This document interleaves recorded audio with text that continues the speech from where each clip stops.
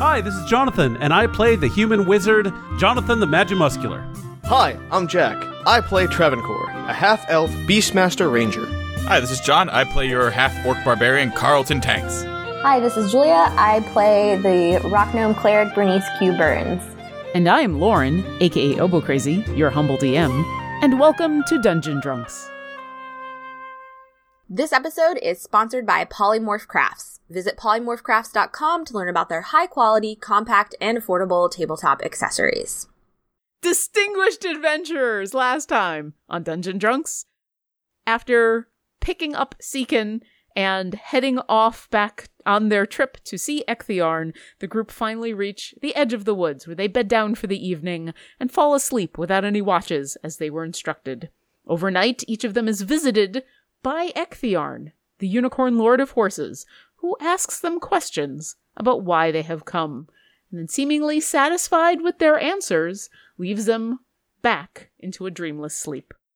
And that is where we begin tonight. Welcome to Dungeon Drunks. I'm your Dungeon Master Lauren, also known as Obo Crazy, and tonight I have a drink that harkens back to a year ago when we did our live game at RTX, and I was given some Ghost Pepper Moonshine that became Hydra Hooch in our live game, and everybody remembers well. It is potent and powerful and crazy.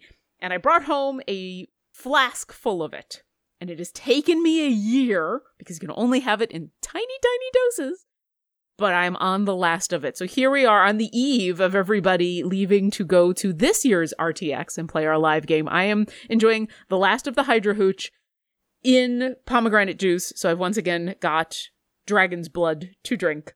And with that, I am excited because I now get to introduce all these wonderful people who are all now level 10 and are not only going to talk about what they're drinking, but what they're packing. Let's start with Carlton. Also, tell me your new health. We'll get this out of the way. Sure thing. I like it. Cleric and a cleric. I made a brand new board. Look at that. Ooh. So I am now level 10. I am your fighter, orc barbarian, half-orc barbarian. And I am drinking... so I had a tooth extracted. I can't have soda. So I'm drinking Bai Antioxidant Infused Narino Peach Super Tea that is truly brewed. And it is delicious and sweet. But now that I am a level 10 barbarian fighter, I took a level into fighter, which made me level 4, and gave me a feat. And I took the Savage Attacker feat. Ooh. Now what does that do? So the Savage Attacker feat is actually pretty nice for someone who's a frontliner. And so once per turn, I may roll damage for a melee weapon attack. I can re-roll the weapon's damage dice and use either total. So it's kind of like, not quite like luck, but a little bit. Like being able to choose to re-roll. Yeah, so like if I got 2 attacks, if one of them I roll like, oh cool, I roll really well. Like let's say I crit, and then roll minimum damage. Yeah, let's re-roll that.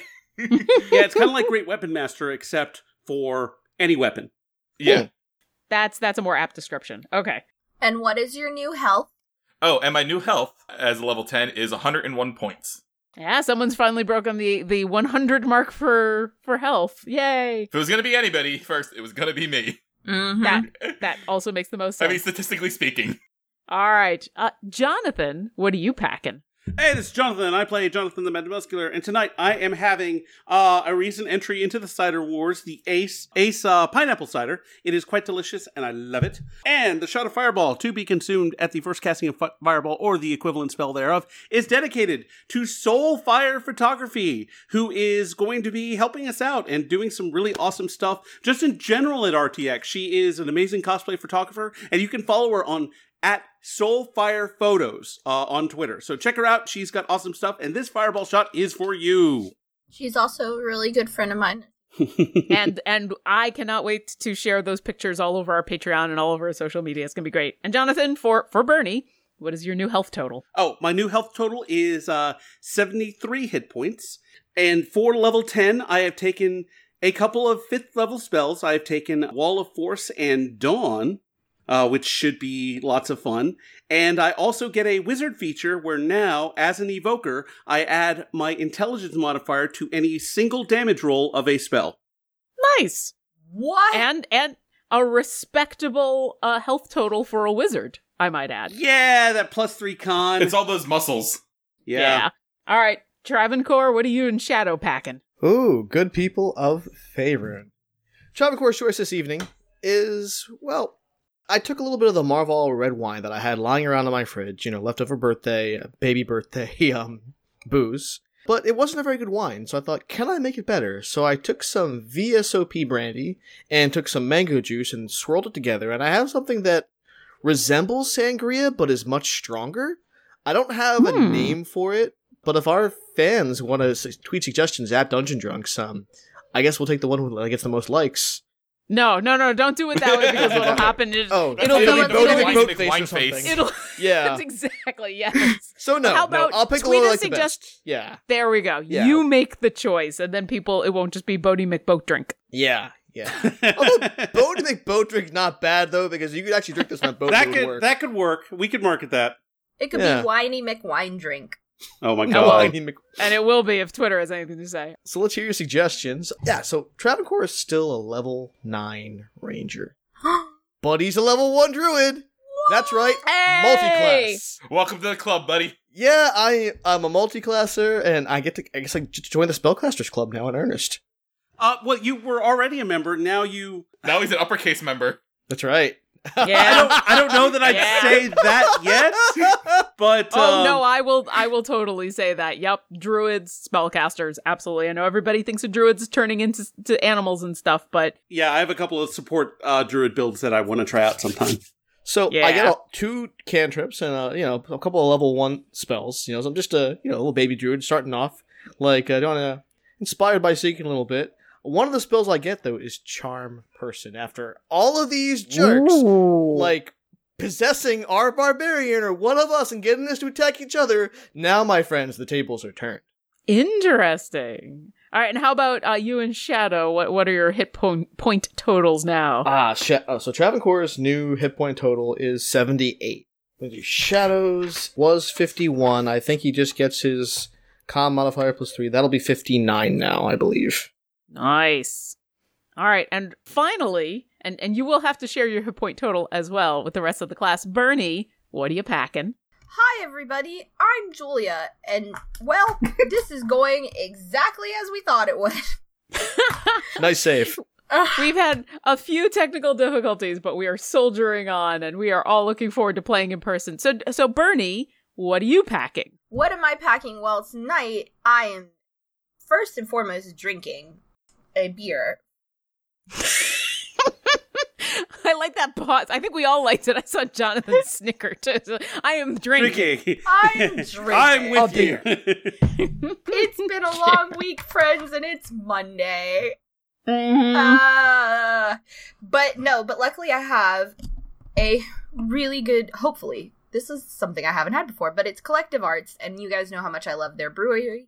That sounds like a certain brewery. This is exactly how we thought this would go. Yep. This is a beer from Collective Arts Brewing. I like them. They're good. They are good. They are good beer. This is a citrus blonde ale, and I picked it in part because I do love a citrus blonde ale, but in part because of the name. It is called Saint of Circumstance, which I think is the most Bernie thing. I think it's a better name for your group than Heralds of Greenest. I do too. I would concur. All right, we opened it. It foamed a bit. Give it a try. Good. Yeah, I like that. It's a Thumbs little up. hoppy, but yeah. Okay. And what did you acquire for your level 10? What did I acquire? Well, basically just more divine powers, honestly. I get an additional 5th level spell slot, and I've had one at level 9. But the big thing that happens when you are a cleric that hits level 10 is you get a little something called Divine Intervention. Ah, yeah. Which is basically, you pray real good now. And well, you do real good pray. You do praise good. Good. You pray so good. I pray so good. Total good. There is a small chance that it happens. There is dice rolling that's involved. Oh my god, you have it's like Cthulhu-esque, man. If you roll under what you need, I think that's what it is you roll a percentile dice. D100. Yeah, you have to roll under your cleric level, right? Which is crazy. So here's for those of you guys that are like, what? And it's Call of Cthulhu-esque because Cthulhu relies on percentile dice. And you have a D100 that you roll, essentially, and then a D10. And that gives you your percentage. So say you roll, and on your D100, you roll, like, a 90, and on your D10 you roll a 2, that means you got a 92. And your skill in anything in that game is like, if my skill in praying was a 95, rolling a 92 means I succeeded. You gotta roll under your skill. So you guys are suddenly realizing that if your skill in something is your cleric level, and your cleric level is a 10, your success, I mean, I have actually rolled when my skill level in Cthulhu was a 10 and gotten it, but that's not something that happens very often. No, but if I remember correctly, the way Divine Intervention works is you try, you cast it, you do what you need to do, and you roll. And if you roll a 10 or lower, then your goddess shows up and shit gets real, yo. Yeah. It's kind of the cleric's version of Wish with a very low % chance of it happening. It's like Jonathan said in a couple episodes ago, we dealing gods now. Yeah. Really and do. now that Bernie's level 10, we could literally deal with a god. We'll have a god on our side. I don't know. It might be nice to have Beyonce on your side. It might Back be at the- nice. Well, if that does happen, we'll tweet at her to become a guest appearance. Yeah, oh yeah. I feel like we have to come up with the whole bit, like the whole da-da-da-da-da-da-da. We have to come up with that whole thing of why, I mean, obviously why having Beyonce on your side would be nice. It might be nice. I'm fully prepared to come up with all of that if we're able to get Beyonce as a guest star in the show ever. I'll tweet at her right now. No, please don't. No. Let's at She least is wait so until we summon her. cool. She is so cool. Look, And Bernie, what is your new health total? My new health total is 73. I'm pretty chill around people I meet.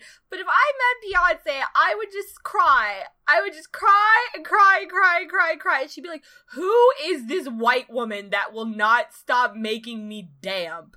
Like, it would be, like, it would be her and Michelle Obama. If I ever meet either of those two women, I would just gonna bawl uncontrollably. So, like, I love her she's so great, but I don't think I want her to know I exist, because that would be a little too hard to handle. In the fantasy world, though, that your character inhabits, though, not only does Bae know who you are, but that you have a 10% chance at any time of summoning her like a Final Fantasy Aeolian to destroy your enemies. So, Jules, I understand. That's how I feel about Doris Kearns Goodwin. I love you so much. It's unbelievable. I don't know who that is.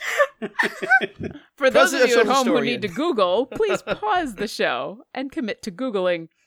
I'm going to continue. Tell us if I'm you gonna had to continue with Google the game. Beyonce, because honestly, I'd really like to meet you. Hi, Seekin. Good. Oh my god, Seekin Seekin has- would definitely. Speaking of Seekin, what a transition. You all wake up for what you think might be the second time. But this time, instead of the overwhelming sense of this being a dream, you're all pretty sure that this is reality. And for a moment, when you open your eyes and look around, it looks very much like what you remembered from this dream that you just had. You all see each other lying on these grass mats in this weird golden grass field. The sun is still low on the horizon, but never really setting. But what has woken you all up has been the sound of Seekin laughing.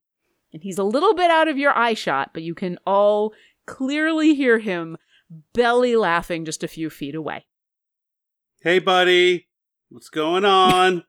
Oh no. Oh, Dad? good morning. You're awake. Okay. Hi. Yeah, you should get up. You should my great. Well, you know. Yeah, My grandfather's You're here. great. No, Oh, wait. actually, really? Yeah. Oh, good. Because we have a unfinished conversation. Oh, and as you're all standing up, you can now see, just like in most of your dreams, standing just a little bit in the field of grass is Seekin in front of a giant white unicorn with the horn and the wings, the same exact one that introduced himself as Ecthearn from your dreams. And as you gather yourself and see this, the unicorn regards all of you and says, "Welcome again." Oh, good. Hi. You're real this time, right? I was real before. He was real in our brain. Wait, I thought you were a dream. Borrowing before. a phrase from Faerun says, "It's been a minute." I'm so confused. Just because I was a dream before does not mean it was not real. That's Fair point. very true. Hmm. Ecthearn, does this mean over breakfast we have time to chat about... And she looks at Seek and she goes, all of that. Ecthearn looks back over at Seekin and says, "We do have many things to discuss, but we should come to my grove first. It's a little ways away." And he looks off towards the east. And before, when you'd gone to sleep, as far as you could see out into this grass field for miles and miles and miles, nothing but this wavy golden wheat.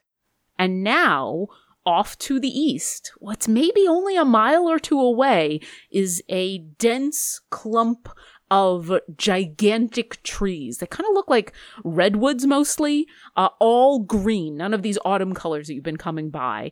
Just this, in the middle of this grass field, a giant forest, essentially. And he looks back over, Ecthearn looks back over at Seekin and says, "Gather your friends, and let's walk." And then the unicorn kind of turns and starts to just amble off in that direction, not going very fast. And Seekin turns back and says, "It happened! It happened! We did it! We did it! We did it!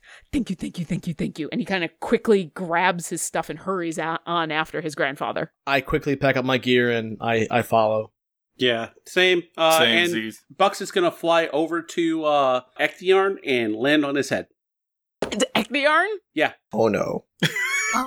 Oh man, Roll wow. a charisma check for Bucks. Damn, Buck. We just got him back too. This shot. Game recognizes game. Okay. Let's see. Charisma is, do you want to know? Or do you want to take Yeah, the 14? yeah. No, let's know. -2 charisma. Okay. Well, even at the 14, Bucks, you send him on over there. He wings his way over. He does a flyby. You ask him to land on Ecthearn's head, and no. I he's didn't not send him anywhere. let- Bucks decided that he was going to try and interact with this fellow Celestial. And so he's like, permission for head landing. He doesn't even ask permission. Oh no. He flies on over thinking, game recognized game, fellow Celestial. He is a Celestial, this is a god. And he thinks better of it and lands on Seekin's shoulder next to Ecthearn. Okay. And at this whole time, he's kind of fiddling back and forth between his claws, just looking at Ecthearn.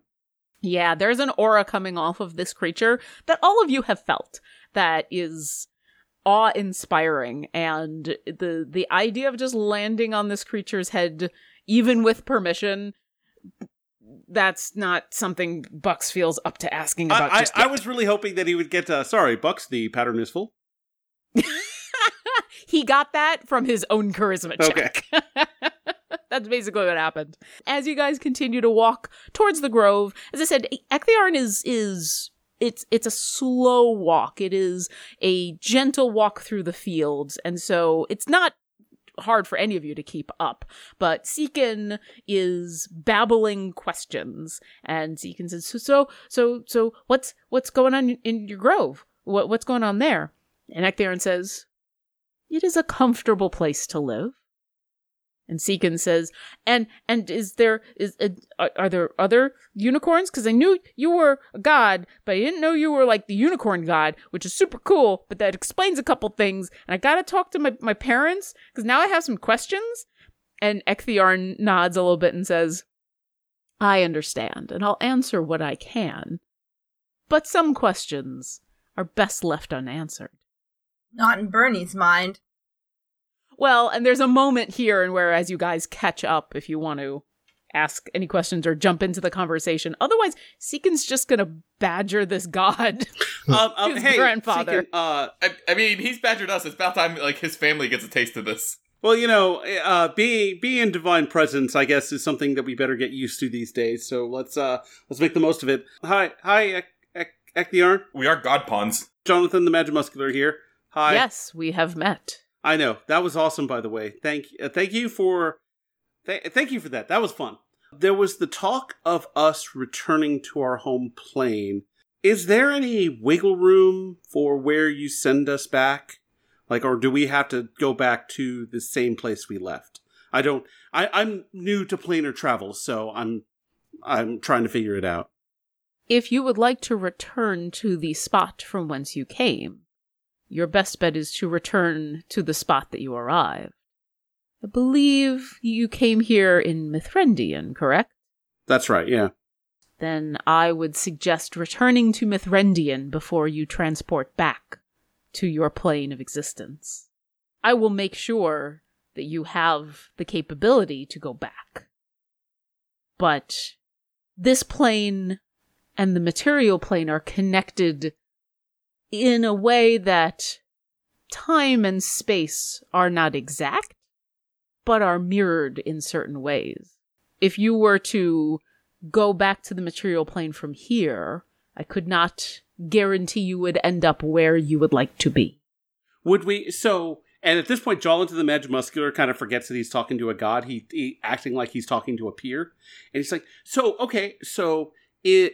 this plane is mirrored. Does that mean that if we were to go take the same journey that we took to get here from Mithrendian, we would be in more or less the same place if we took that same journey from Waterdeep?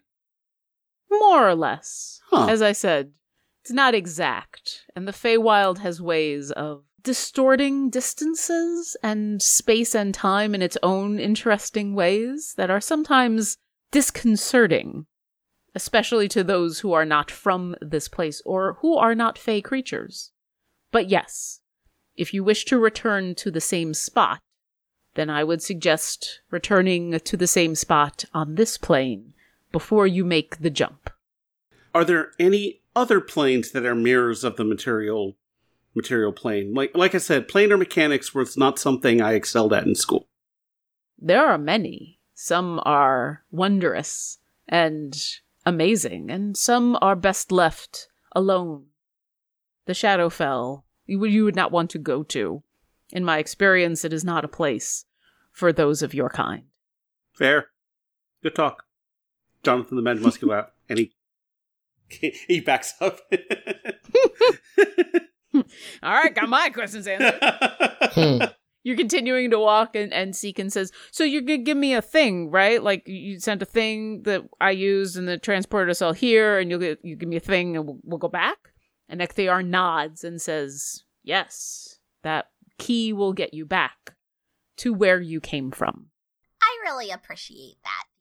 Can you tell me one thing? Just one little thing. Is this the only form you have? This is my main form. That actually answers 85% of my questions, honestly. That is good, as this is my form 85% of the time. Oh, what's you got a preference for the other 15? Is it like an even split, or you just like every now and then you're like, you know what, 2 legs, fuck it. That is an apt way of putting it, in more than one way. Actually, no, I'm glad you're picking up what I was putting down. And how many generations, Seekin, did you say? Great? Well, as far as I know, I think it was 19, and he kind of goes, you see him counting in his head going, as I flip through my notes to make sure that I've written down the correct number, because I believe it is 19 is what I had. Yeah, I think it was 19. So I don't know exactly how many years, because some people had kids at different times and at different places and stuff. But it was 19. Cool. So I know that you need Seekin here. Do you need him here forever, or is he going home too? Well, it is up to him if he goes on home. I only need him, and by extension, I believe he needs you, for another day or two. Oh. Just for a simple task. Just to make sure that Seekin lives up to the standards that my family has set for him. Once that is finished, then he is free to stay or go. As are all of you. You are welcome to stay or go. Oh, well, I mean, no offense, but... Yeah. This place is weird. Ekthyrn doesn't seem to take any offense and simply says, "It is not home, and that is okay." But before we go, are you going to take care of the beholder, or do we have to do that? We'll see what the fates allow. Because the pixies seem pretty intent on us killing the beholder. But then you're saying we're going to be leaving in a day or two. So that either means we come back and kill it at a later time, or we kill a beholder in the next day or two, or by proxy of meeting you, you kill the beholder, and therefore we fill the prophecy of killing the beholder by having you kill it because you're a god, and the beholder doesn't stand up to a god because you're so cool. All of those are options for the future. I'm poking in its eyes. Do you want to poke Ekthyrn in the eye? No, I'm like to Ekthyrn about the beholder. Oh, okay. I thought you were saying that Carlton's going to try. I'm like, No, No, he it's really more of a has Bernie thing. some decorum. He knows you don't poke gods in the eyes. that's why I asked. I'm like, Yeah. Here I've is some misheard divine this. smiting, kids. I'm like, usually Bernie's the one poking people in the eye, and even Yeah, she it's knows. not Piddlesmick, man. I'm not gonna poke the god. I'm talking about the big eyeball that we have to kill. Okay. I'll poke him with the sword. Ekthyrn says, He knew what I meant. if you do encounter the beholder, I recommend poking the big eye. And he looks over at Jonathan and says, for your friend. Poke the big guy. Got it. Yeah, big eye. Big eye. You know, I've tried to poke several things in the eye before, and it's not as easy as you might think. No, especially those with big eyes or many eyes. They do tend to be protective. Yeah, I mean, I can understand why, but also it's a beholder. At this point, you guys have reached the edge of this grove that has shown up. And just like the forest you've left, there's kind of a hard start. It's not like most forests and where you start to see little bits of trees. There is just suddenly a tree line. And Ekthyrn walks in amongst these giant trees like it's obviously his home. So he can kind of pauses for a second and follows after him. The trees are close enough together in this grove that you pretty much have to walk single file behind this unicorn. There's maybe a little bit of wiggle room, especially for like Bernie.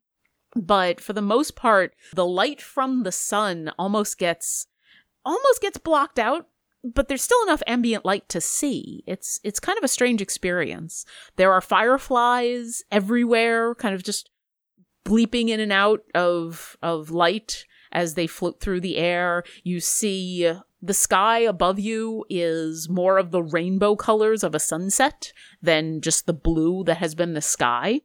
And it's this comforting mixture of closeness and security without being oppressive and overbearing, despite how big these trees are. And as you're winding your way almost aimlessly, like Ekthyrn doesn't just walk straight through, he kind of veers off to the right and around certain trees and up through the left again, and it's this snake-like pattern. I'd love everybody to roll perception checks. 24. Nice. Oh, that's a 14. Jonathan? 6. And Carlton. I also got a 24. All right. Jonathan, you're getting flashes from Bucks that, because Bucks is kind of enamored with all of this, and especially his celestial being is resonating and feeling so overwhelmed by the presence of this god that you're kind of drawn into his awe. And it's all you can do to follow your friends in front of you. The rest of you notice that Ekthyrn, the direction that he's going in seems to be towards the center of this grove, but this snake-like pattern that you're following is not the straightest route. He's not deviating just to get around things.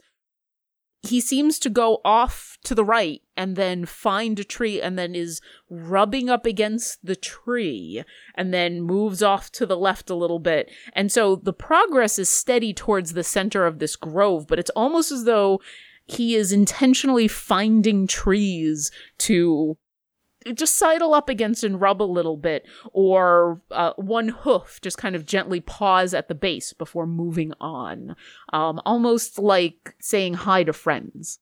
After a few minutes of this, there's a break in these trees, and you come to a smaller clearing in the middle of this grove that kind of echoes the grove, the clearing that you were in with the hags. And for a moment, it's a little too close to home, as it were, but it's much smaller. And the feeling that you get here is definitely much more welcoming. There's still lush grass on the ground, and in the center of this grove is a willow tree, not as tall as the giant trees around you, most of them green and massive pines and redwoods and things. This is a weeping willow that just looks ancient and wide and huge, and the leaves come down off of its curving branches, almost hitting the ground. And Ecthiarn walks directly up to it and rubs up against it on his flank, kind of across one of the wings, and then turns around and looks at Seekin and says, "I would like you to watch my grove while I am gone." And Seekin says, "Okay, watch it do what?" And Ecthiarn takes this in stride and says, "Watch it to make sure that it is protected. My grove is sought by many of those in this plane who'd wish nothing more than to see it destroyed. Not everything here is respectful of a god." Yeah, you don't really have to tell us twice. Question. Does your grove come with robots? Because our house that we had to watch for a god came with robots. I'm not sure if I know what a robot is. If you'd like to meet them... They're called Modrons.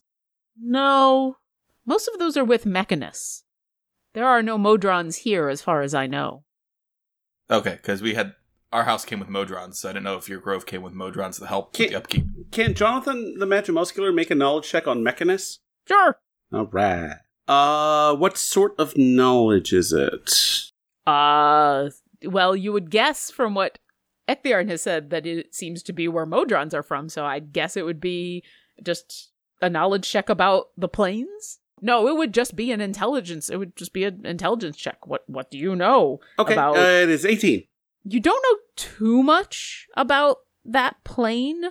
In fact, Mechanus is not actually the plane. You know that Modrons come from a plane, but Mechanus, you believe, is kind of like the god of Modrons. Something tells you that's Mechanus is like the one involved, or that maybe Mechanus is where they're from, and there was this other thing that might be the god. Like, this is where Modrons are from, you know, and you think maybe if you talked to your Modrons back in the house, you'd get a little bit more information, but you think Mechanus might be a world and the thing in charge, and also maybe a god, but maybe not.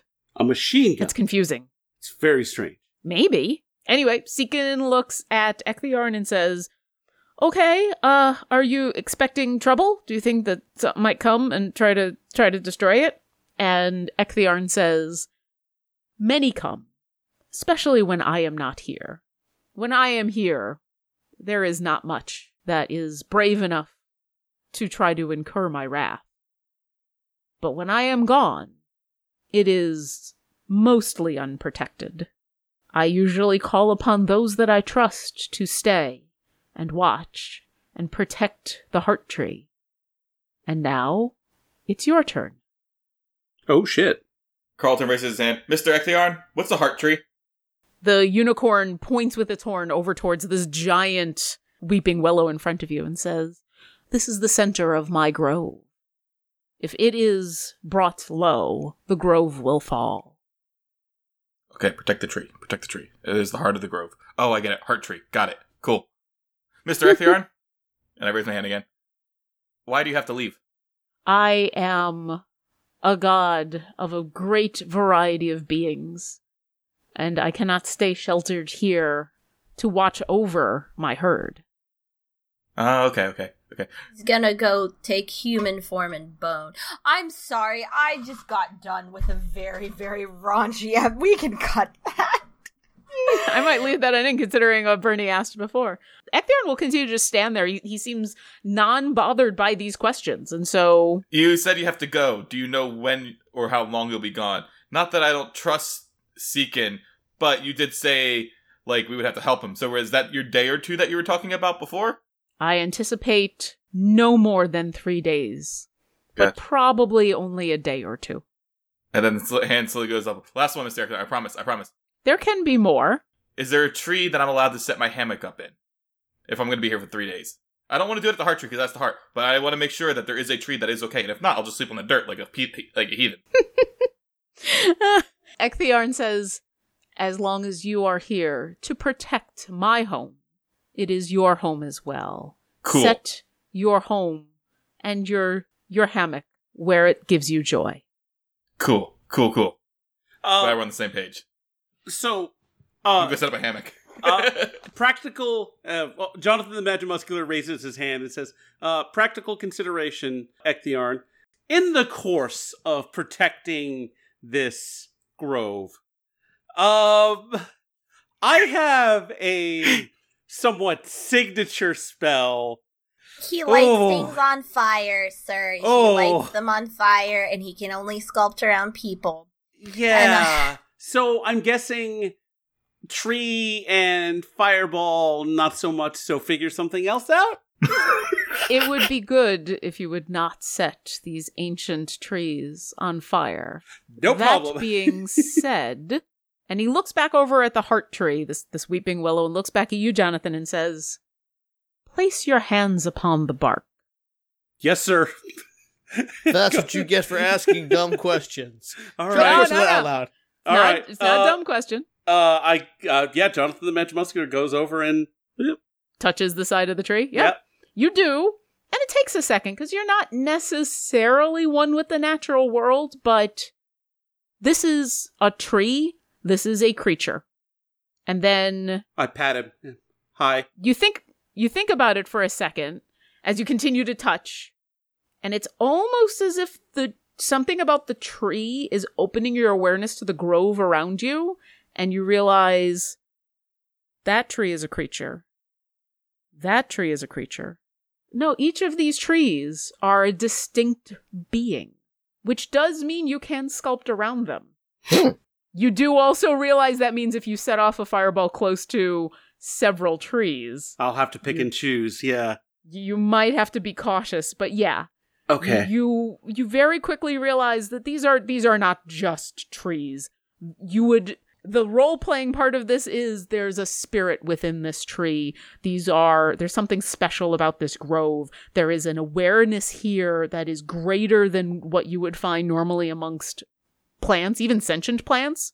The mechanics are every single tree here is considered a creature.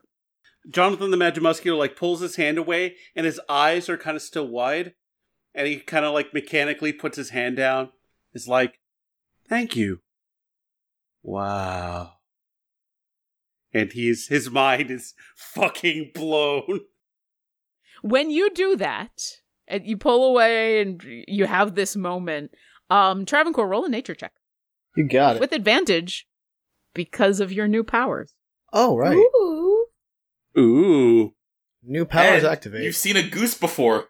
14. Something about the reaction that Jonathan has had makes you kind of examine the grove around you. He's got this impressed, awed look on his face just from touching this tree. And your natural senses go out, and while you don't pick up everything that Jonathan just did, you do get a sense that this grove has a presence. This isn't just a bunch of trees. There is a presence around you and under you and to this heart tree that is distinct from Ectheon and everything else. It's a little awe-inspiring. This is a special place, Travancore says wistfully. And Ectheon immediately looks at you and says, "Thank you. It is my home." Oh, Mr. Ecthioran, one more thing. Do you know Myliki? Yes, Can you tell her I said hi? I think you just did. What? Wait. Like, as Carlton has that reaction, Jonathan appears from the bottom of the frame, and it's like, right? Wait, hold on.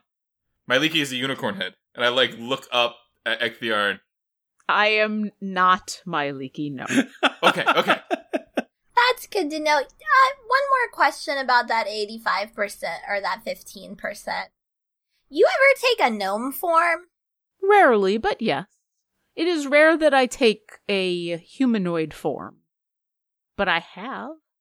And he looks over at Seekin and he says, and yes, that is why.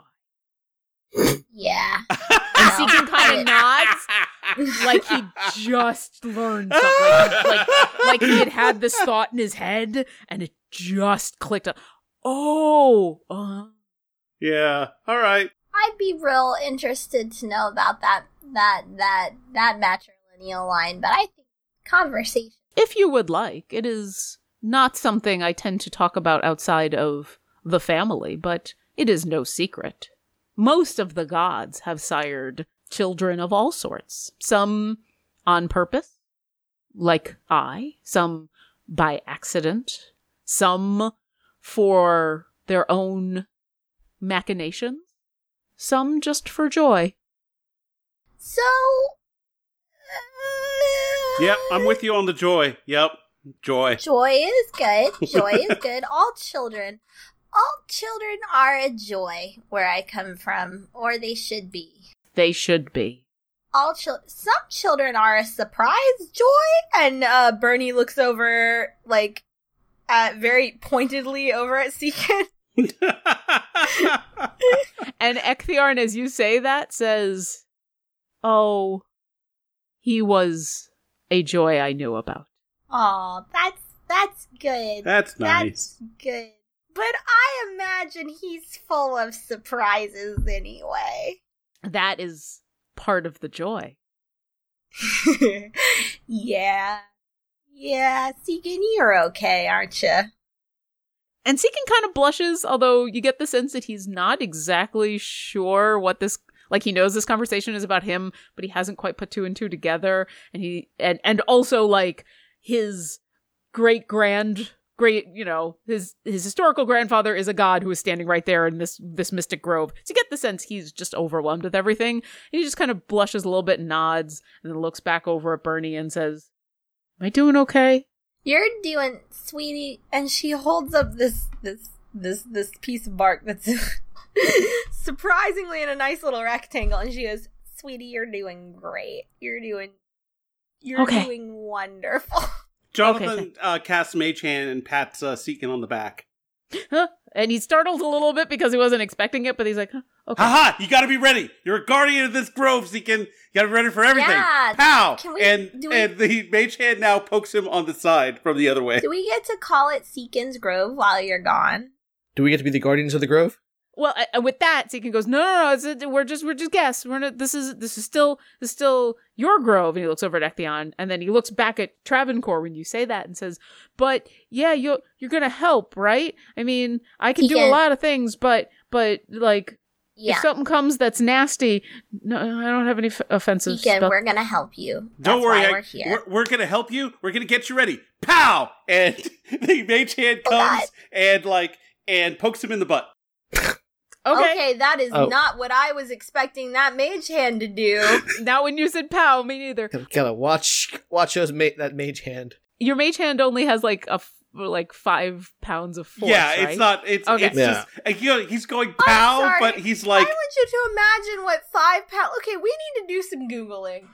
No, But 5 pounds of force on a butt is probably actually a lot of force. Yes, but we're not talking about a full-on punch. So Right. yeah, He's not going full 5-pound power here. He's going like good game, Pat, right? It's a respectable slap. Yeah, he's going. I'm messing with Seekin to psych him up for getting ready to be a guardian of the grove.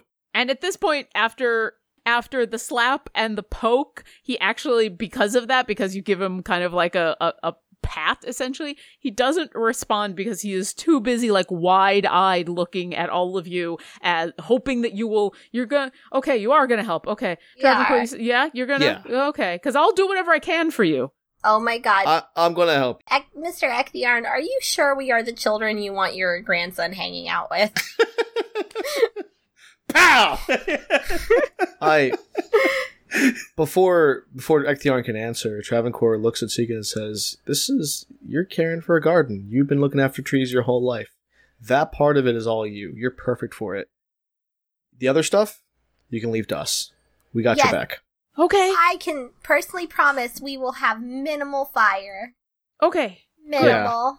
I cannot promise anything more than minimal or anything less, I guess. Well, and I know, like, you're worried about damaging the trees and damaging the forest and everything. If something comes, you gotta fight. But, like, I can fix a lot of that.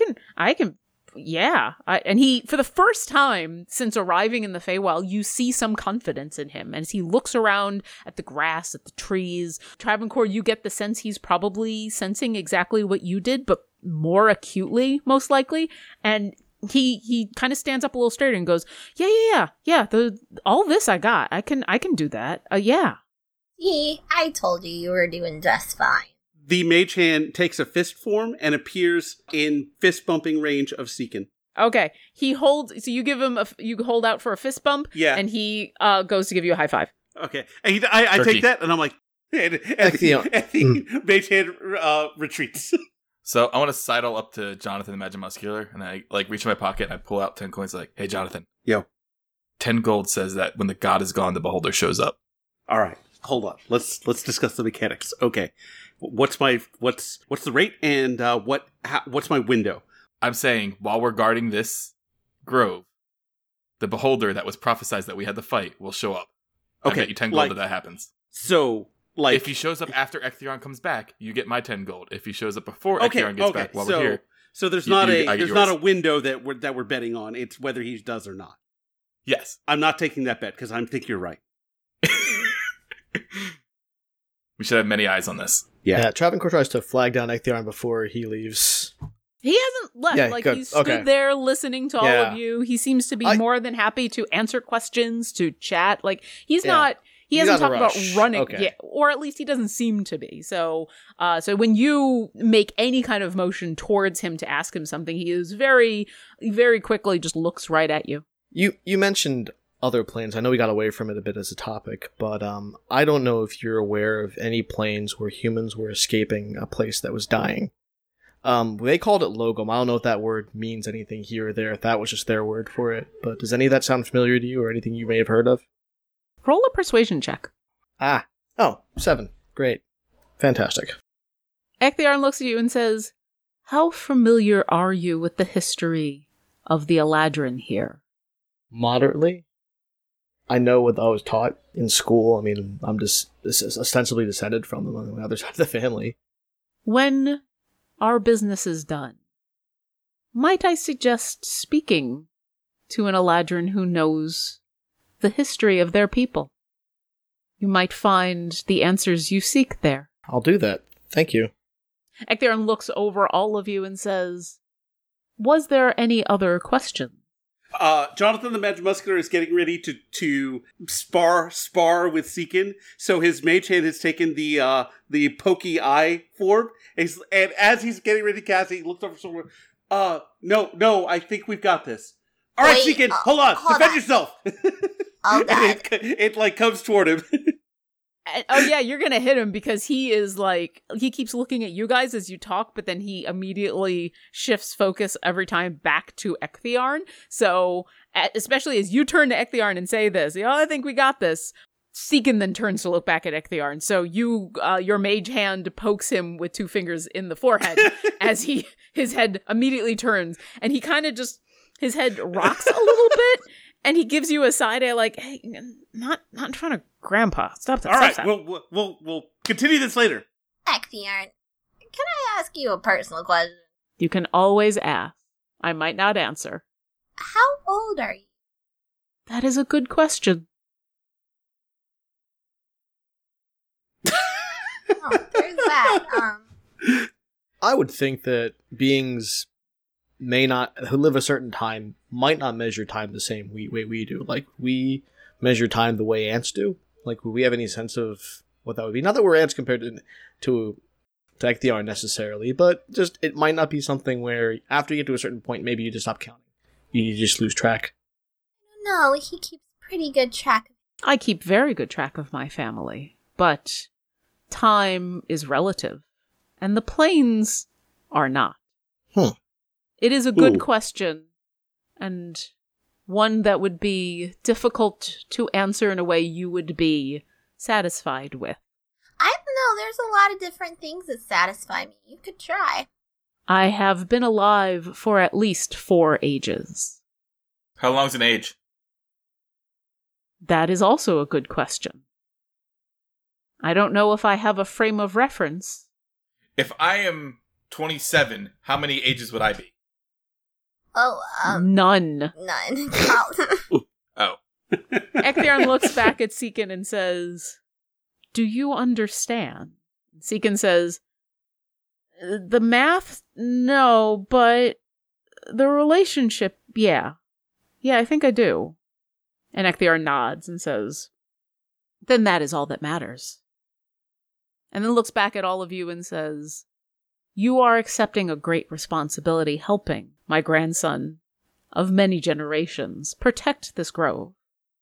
And I understand that this is not something that you are required to do. It is not I that asks this of you. It is him, and you do this for him. And so I thank you, and I will return as swiftly as possible and see how my grandson fares in this task."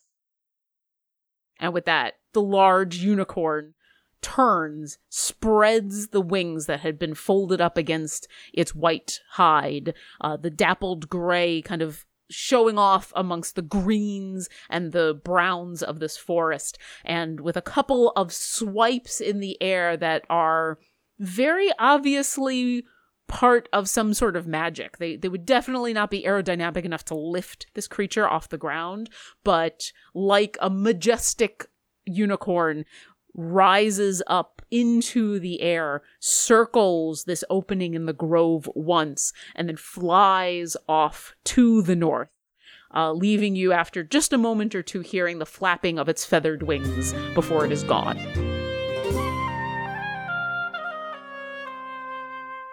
We want to thank Polymorph Crafts for sponsoring this episode. Polymorph Crafts offers stylish and affordable ways to carry everything you need to game day and stay organized at the table. Mimic chests, hero vaults, and tankards offer a variety of ways to bring a dice tower, rolling tray, dice and pen vaults, card stands, coasters, and carrying space to all your games. So check out polymorphcrafts.com and follow them on Twitter and Instagram at polymorphcrafts for compact, durable, and affordable D&D products you'll love. That's polymorphcrafts.com. We here at Dungeon Drunks are huge fans of Idle Champions of the Forgotten Realms. It's an official, free-to-play Dungeons & Dragons-based clicker game that you can download right now on Steam. The most recent update includes content from the new adventure Dragon Heist, and will be the first time fans can get a glimpse of all of the fun stuff in the book since Wizards of the Coast made the announcement. I usually have the game running in the background while I edit audio for this podcast, and it's always exciting to open chests to see what new gear my champions have. Speaking of chests, thanks to the fine folks who made Idle Champions, we're fortunate enough to be able to offer a free gold chest to all of our listeners. Now, this code expires on August 19th, 2018 at 9 p.m. Pacific, so you only have a week to redeem once this episode is posted. Open up your game, go to the shop, and type in this code. ROTIWERESPEKROSY.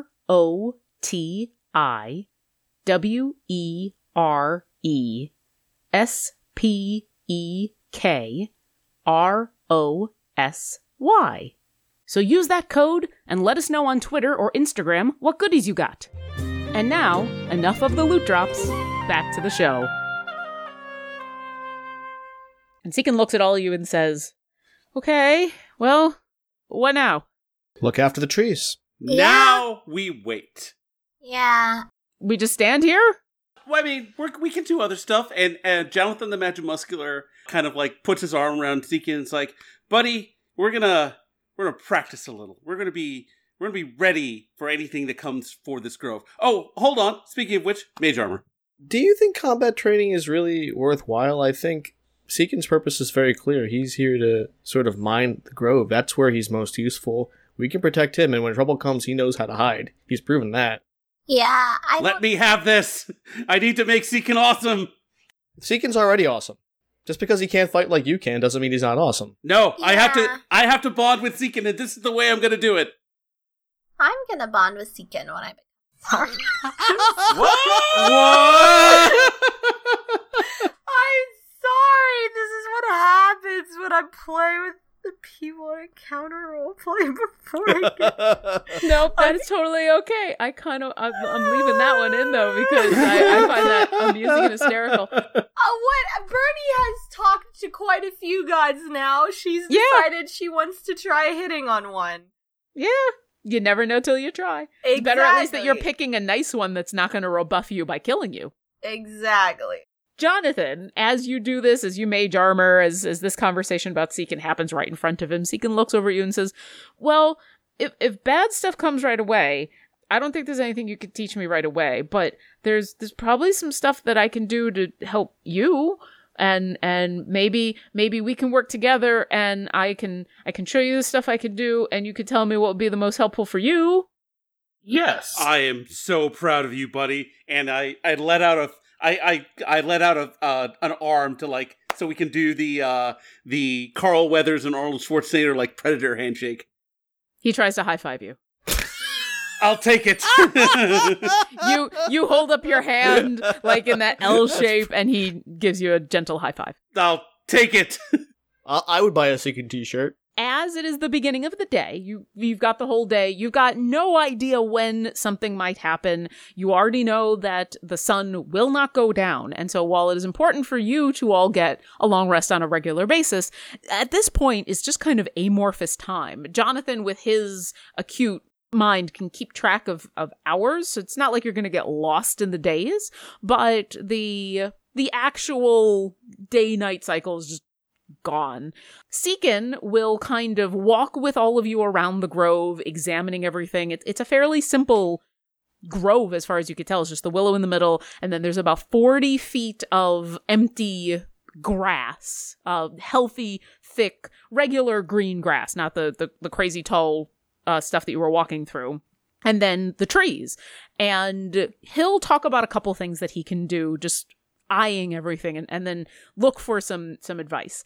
He'll talk about how he's more than happy to stay up for watches, that he can commune with the animals. You can hear birds in the trees, small little birds. You see squirrels and the fireflies, and there seems to be some small bits of wildlife. So he talks about how he can commune with them to see if they can alert him to danger before something arrives, or if you need him to stay up for a watch or two, he can absolutely do that.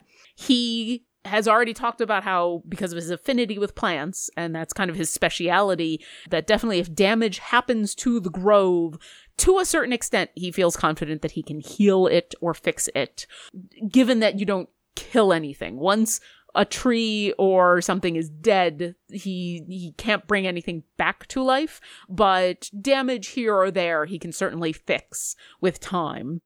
He also has some limited ability to encourage plants to grow in specific ways. And so if you give him some time, he can funnel, essentially. If you think that stuff is going to be coming from all directions, he can talk about encouraging some of the trees on a side to grow together, or for some of the underbrush to grow thicker to make it more difficult for anything coming at you to come from a specific direction.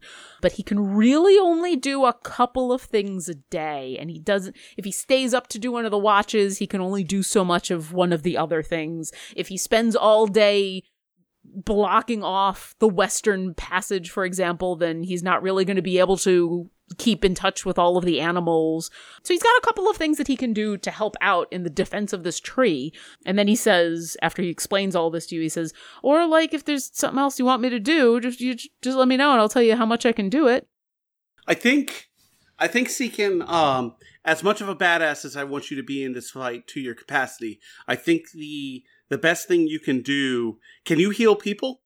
No. Okay. I mostly plant stuff. Sorry. I would say just stay open. If, like you were saying, we need to close off an approach, I can also close off an approach now, so we can kind of combine our abilities and maybe funnel enemies or block off enemies from approaching a certain way. So I would say, yeah, just be seeking on the spot for tree healing and maybe a plant wall or two. Well, the tree healing, I can do that pretty quick. I can heal stuff. That doesn't take, unless it's like really, really, really hurt. But I can do that pretty quick. I can make some plants grow fast, but if you want me to like block off a whole, like this is kind of a big grove. I can block off like everybody to the west, but it's gonna take me a couple hours to do something like that. But because this place is really cool, and he gives you a look, like an understanding look, like you know why this place is cool, and he can tell. And he says, but because this place is cool, like it's not just gonna be a bunch of bushes and stuff. Like I don't think anything could get through what I can encourage to grow around here. But I need like half the day. Jonathan the Mad Muscular wants to take kind of a tactician's view of the area. And he wants to see if he can direct Seekin to grow plants like for an hour. Like maybe not his full thing, but maybe a half measure from a vulnerable side. Go ahead and roll a perception check, and I'll give you advantage since Bucks can fly around and also kind of give you an overhead view. Oh, not good. Oh, not good. Oh, no. Can Bernie help? 11. He's already getting help from Bucks. With an 11, after having walked through a lot of this grove, especially the snake-like pattern that you took, and walking around with Seekin and observing the way everything is laid out, it's a thick forest, but it is not thicker on one side than the other. Basically, depending on what's coming through, there's no obvious path, as this grove is in the middle of a field, but there is no obvious, they can't come from this direction, or there's a path through this direction. Seems like, just like what you all did following Ecthiarn, pretty much anything that isn't a huge creature could pretty easily walk through into the center of this grove from any direction. All right. Can Bernie help in a way of like walking up and being like, what you doing, Jonathan? I thought you were gonna do some fighting. Oh, well, we're talking. I think, Seekin, let's go ahead and, just so we have one less direction to worry about. Bernie, you've been told what Jonathan knows. I took a look around. It doesn't look like there's like any one specific place that is better or worse blocked off. No, I'm not going to take another perception check of what you can necessarily see, but if you have a different idea of what you want to look for. We're in a circle. You're basically in a donut. You've got the heart tree in the middle, and then the donut would be the open area around it, and then outside of the donut would be this fairly thick forest, but not impenetrable. Honestly, to me, it's like if you're going to build a wall, and it takes you a long time to build it, you might as well maybe build a smaller wall a little further in. So not like right here. And Seekin kind of points to where the tree line ends and the grass begins on the inside. He says, but like further in? I don't know, maybe. I mean, the point is to protect the grove, yes. But I'd honestly maybe rather find a way to, if we can't funnel people, if you don't have enough time to funnel people, and that's what I'm... Well, I can. It depends on how much time we have. I mean, we don't know if or when anything is coming. The more time I have, the more stuff I can encourage to grow and block off. So, I mean, I could spend all day today and I could get like half this whole place blocked off, and we wouldn't have to worry about half of it. But I have to spend all day doing it, and I couldn't do anything else unless there's something else you want me to do. Can't think of anything else. Well, that's what I was kind of thinking, like maybe not an entire half, but maybe a cardinal direction. And we'll just say north. That way we don't have to worry about the north. And then that would leave you a little bit of juice to do other stuff, right, Seekin? Yeah, it'd take me about half a day to do everything about to the north, I think. Yeah, if you want it like rose bush crazy, yeah. Yeah, let's get crazy with rose bushes. Yeah, I think so. That'll work. Okay. And do you want me to do it right here, or you want me to go further in? It might the further in I go, the bigger that area gets. It might take me longer, but it could be better. It could be further away from the heart tree that we stop people. Yeah, I mean, if like the little part of the circle is the same as the bigger part of the circle, but it's still percentage-wise the same, then yeah, getting that larger area on the outside might be a little bit better. And we can cover you all do that. I'll come with you. Okay, how far in you want me to go? How many feet do you want between his break and his wall, and that is still forest until there's grass? How many feet into the donut? How big is our donut? It's a 40-foot radius around the hearth tree. Uh-huh. So 80 feet diameter, and then the grove that's where the trees start, and then the grove continues out from there in a circle. So the further you go, the larger that diameter will be, which is why he talked about, going further out will increase the size of the wall he has to make to block off all of north, but it would also give you more space. So it's totally up to you how far you want him to go. Let's not go too far out. Let's just stop him at the tree line. Okay. North? Yeah. Okay. I will north. All right. That's actually good to know.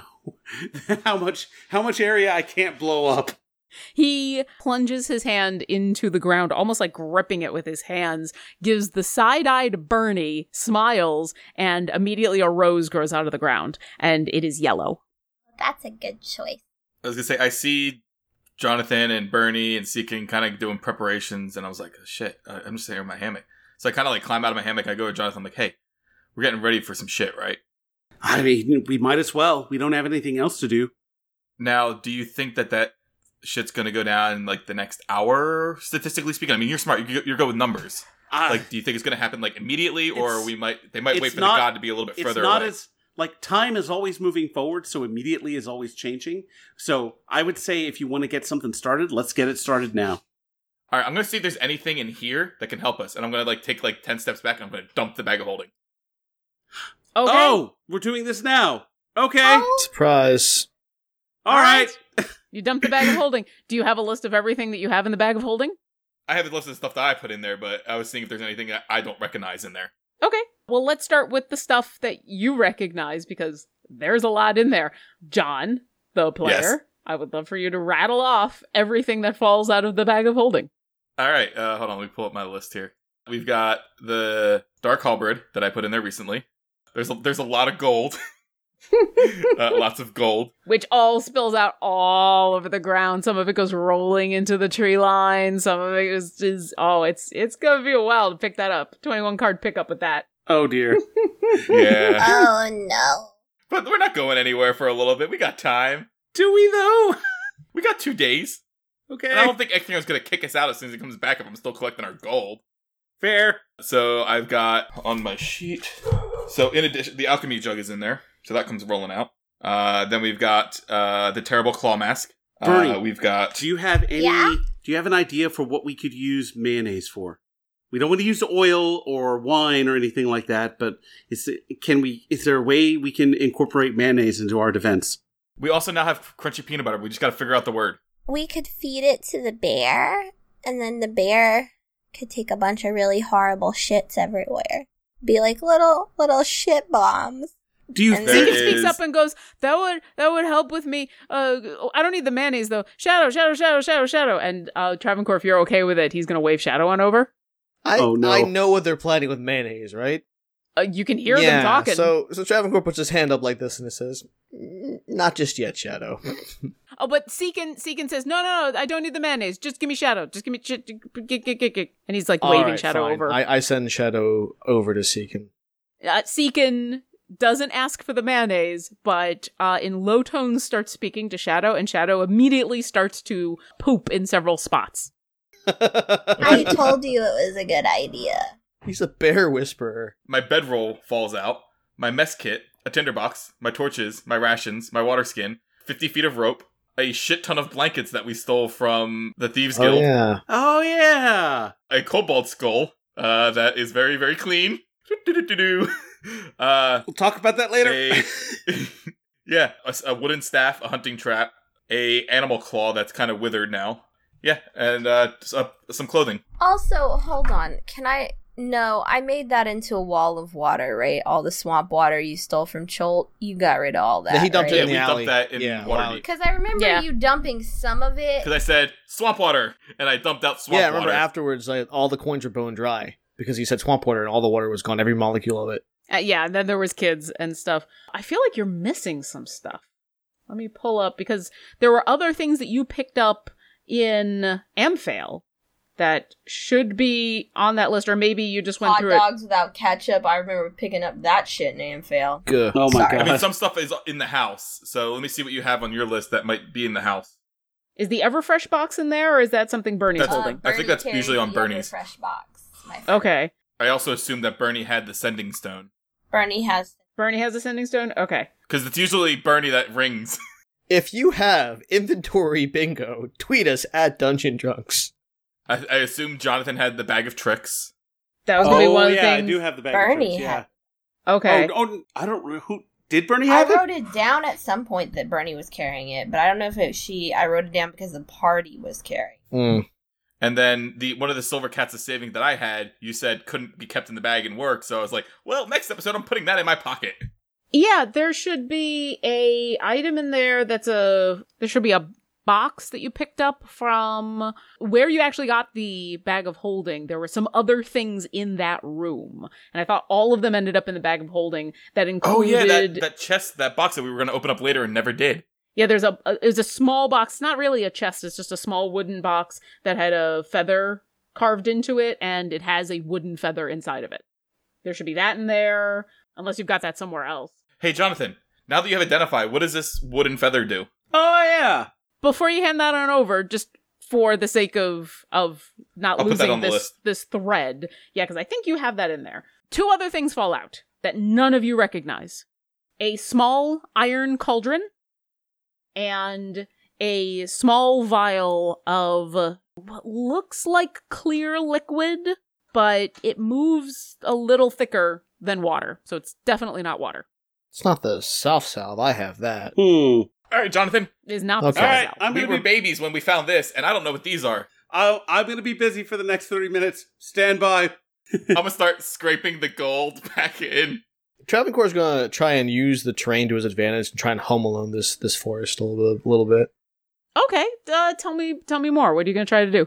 You know, just basic trap setting. You know, if there's anything that's a humanoid size, they can probably dig a couple of 1 foot holes and just cover them up really well, because he knows nature and the forest is kind of his element, so that people can trip into them and fall and at least slow them down.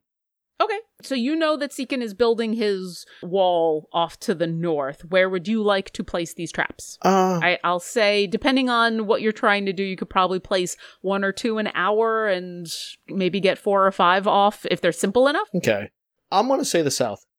South? Okay, what would you like to do? Okay, so I'm gonna do the couple of maybe the 2 hole an hour thing. Kind of just dig these holes deep enough that someone could roll an ankle or something, but not so far that they'll fall down, because I don't have time for that. Look around for basic leaves, nothing off of the trees themselves, because I know they're sentient, or at least know that there's something special about them. But any kind of leaves or twigs or anything that's already on the ground, I can use them to cover them up well enough that they're trapped. That it looks like it's just regular terrain. Sure, go ahead and roll a survival check with advantage. Sweet. 15. Yeah, you managed to dig. How many did you want to dig? Or how long did you want to do it for? I'll give you kind of either option. Half a day, 6 hours, I think is plenty. Okay, I'll say that you can probably do a good 8 holes that would get a normal humanoid. Not only are you able to dig those kind of strategic places around where you think people might be coming through some of the trees, but no, you understand, probably you don't want to be pulling stuff off of the trees. These are trees that do shed leaves and shed branches and things, and so you do find enough on the ground already shed to what you think is adequately cover pretty much all of those holes.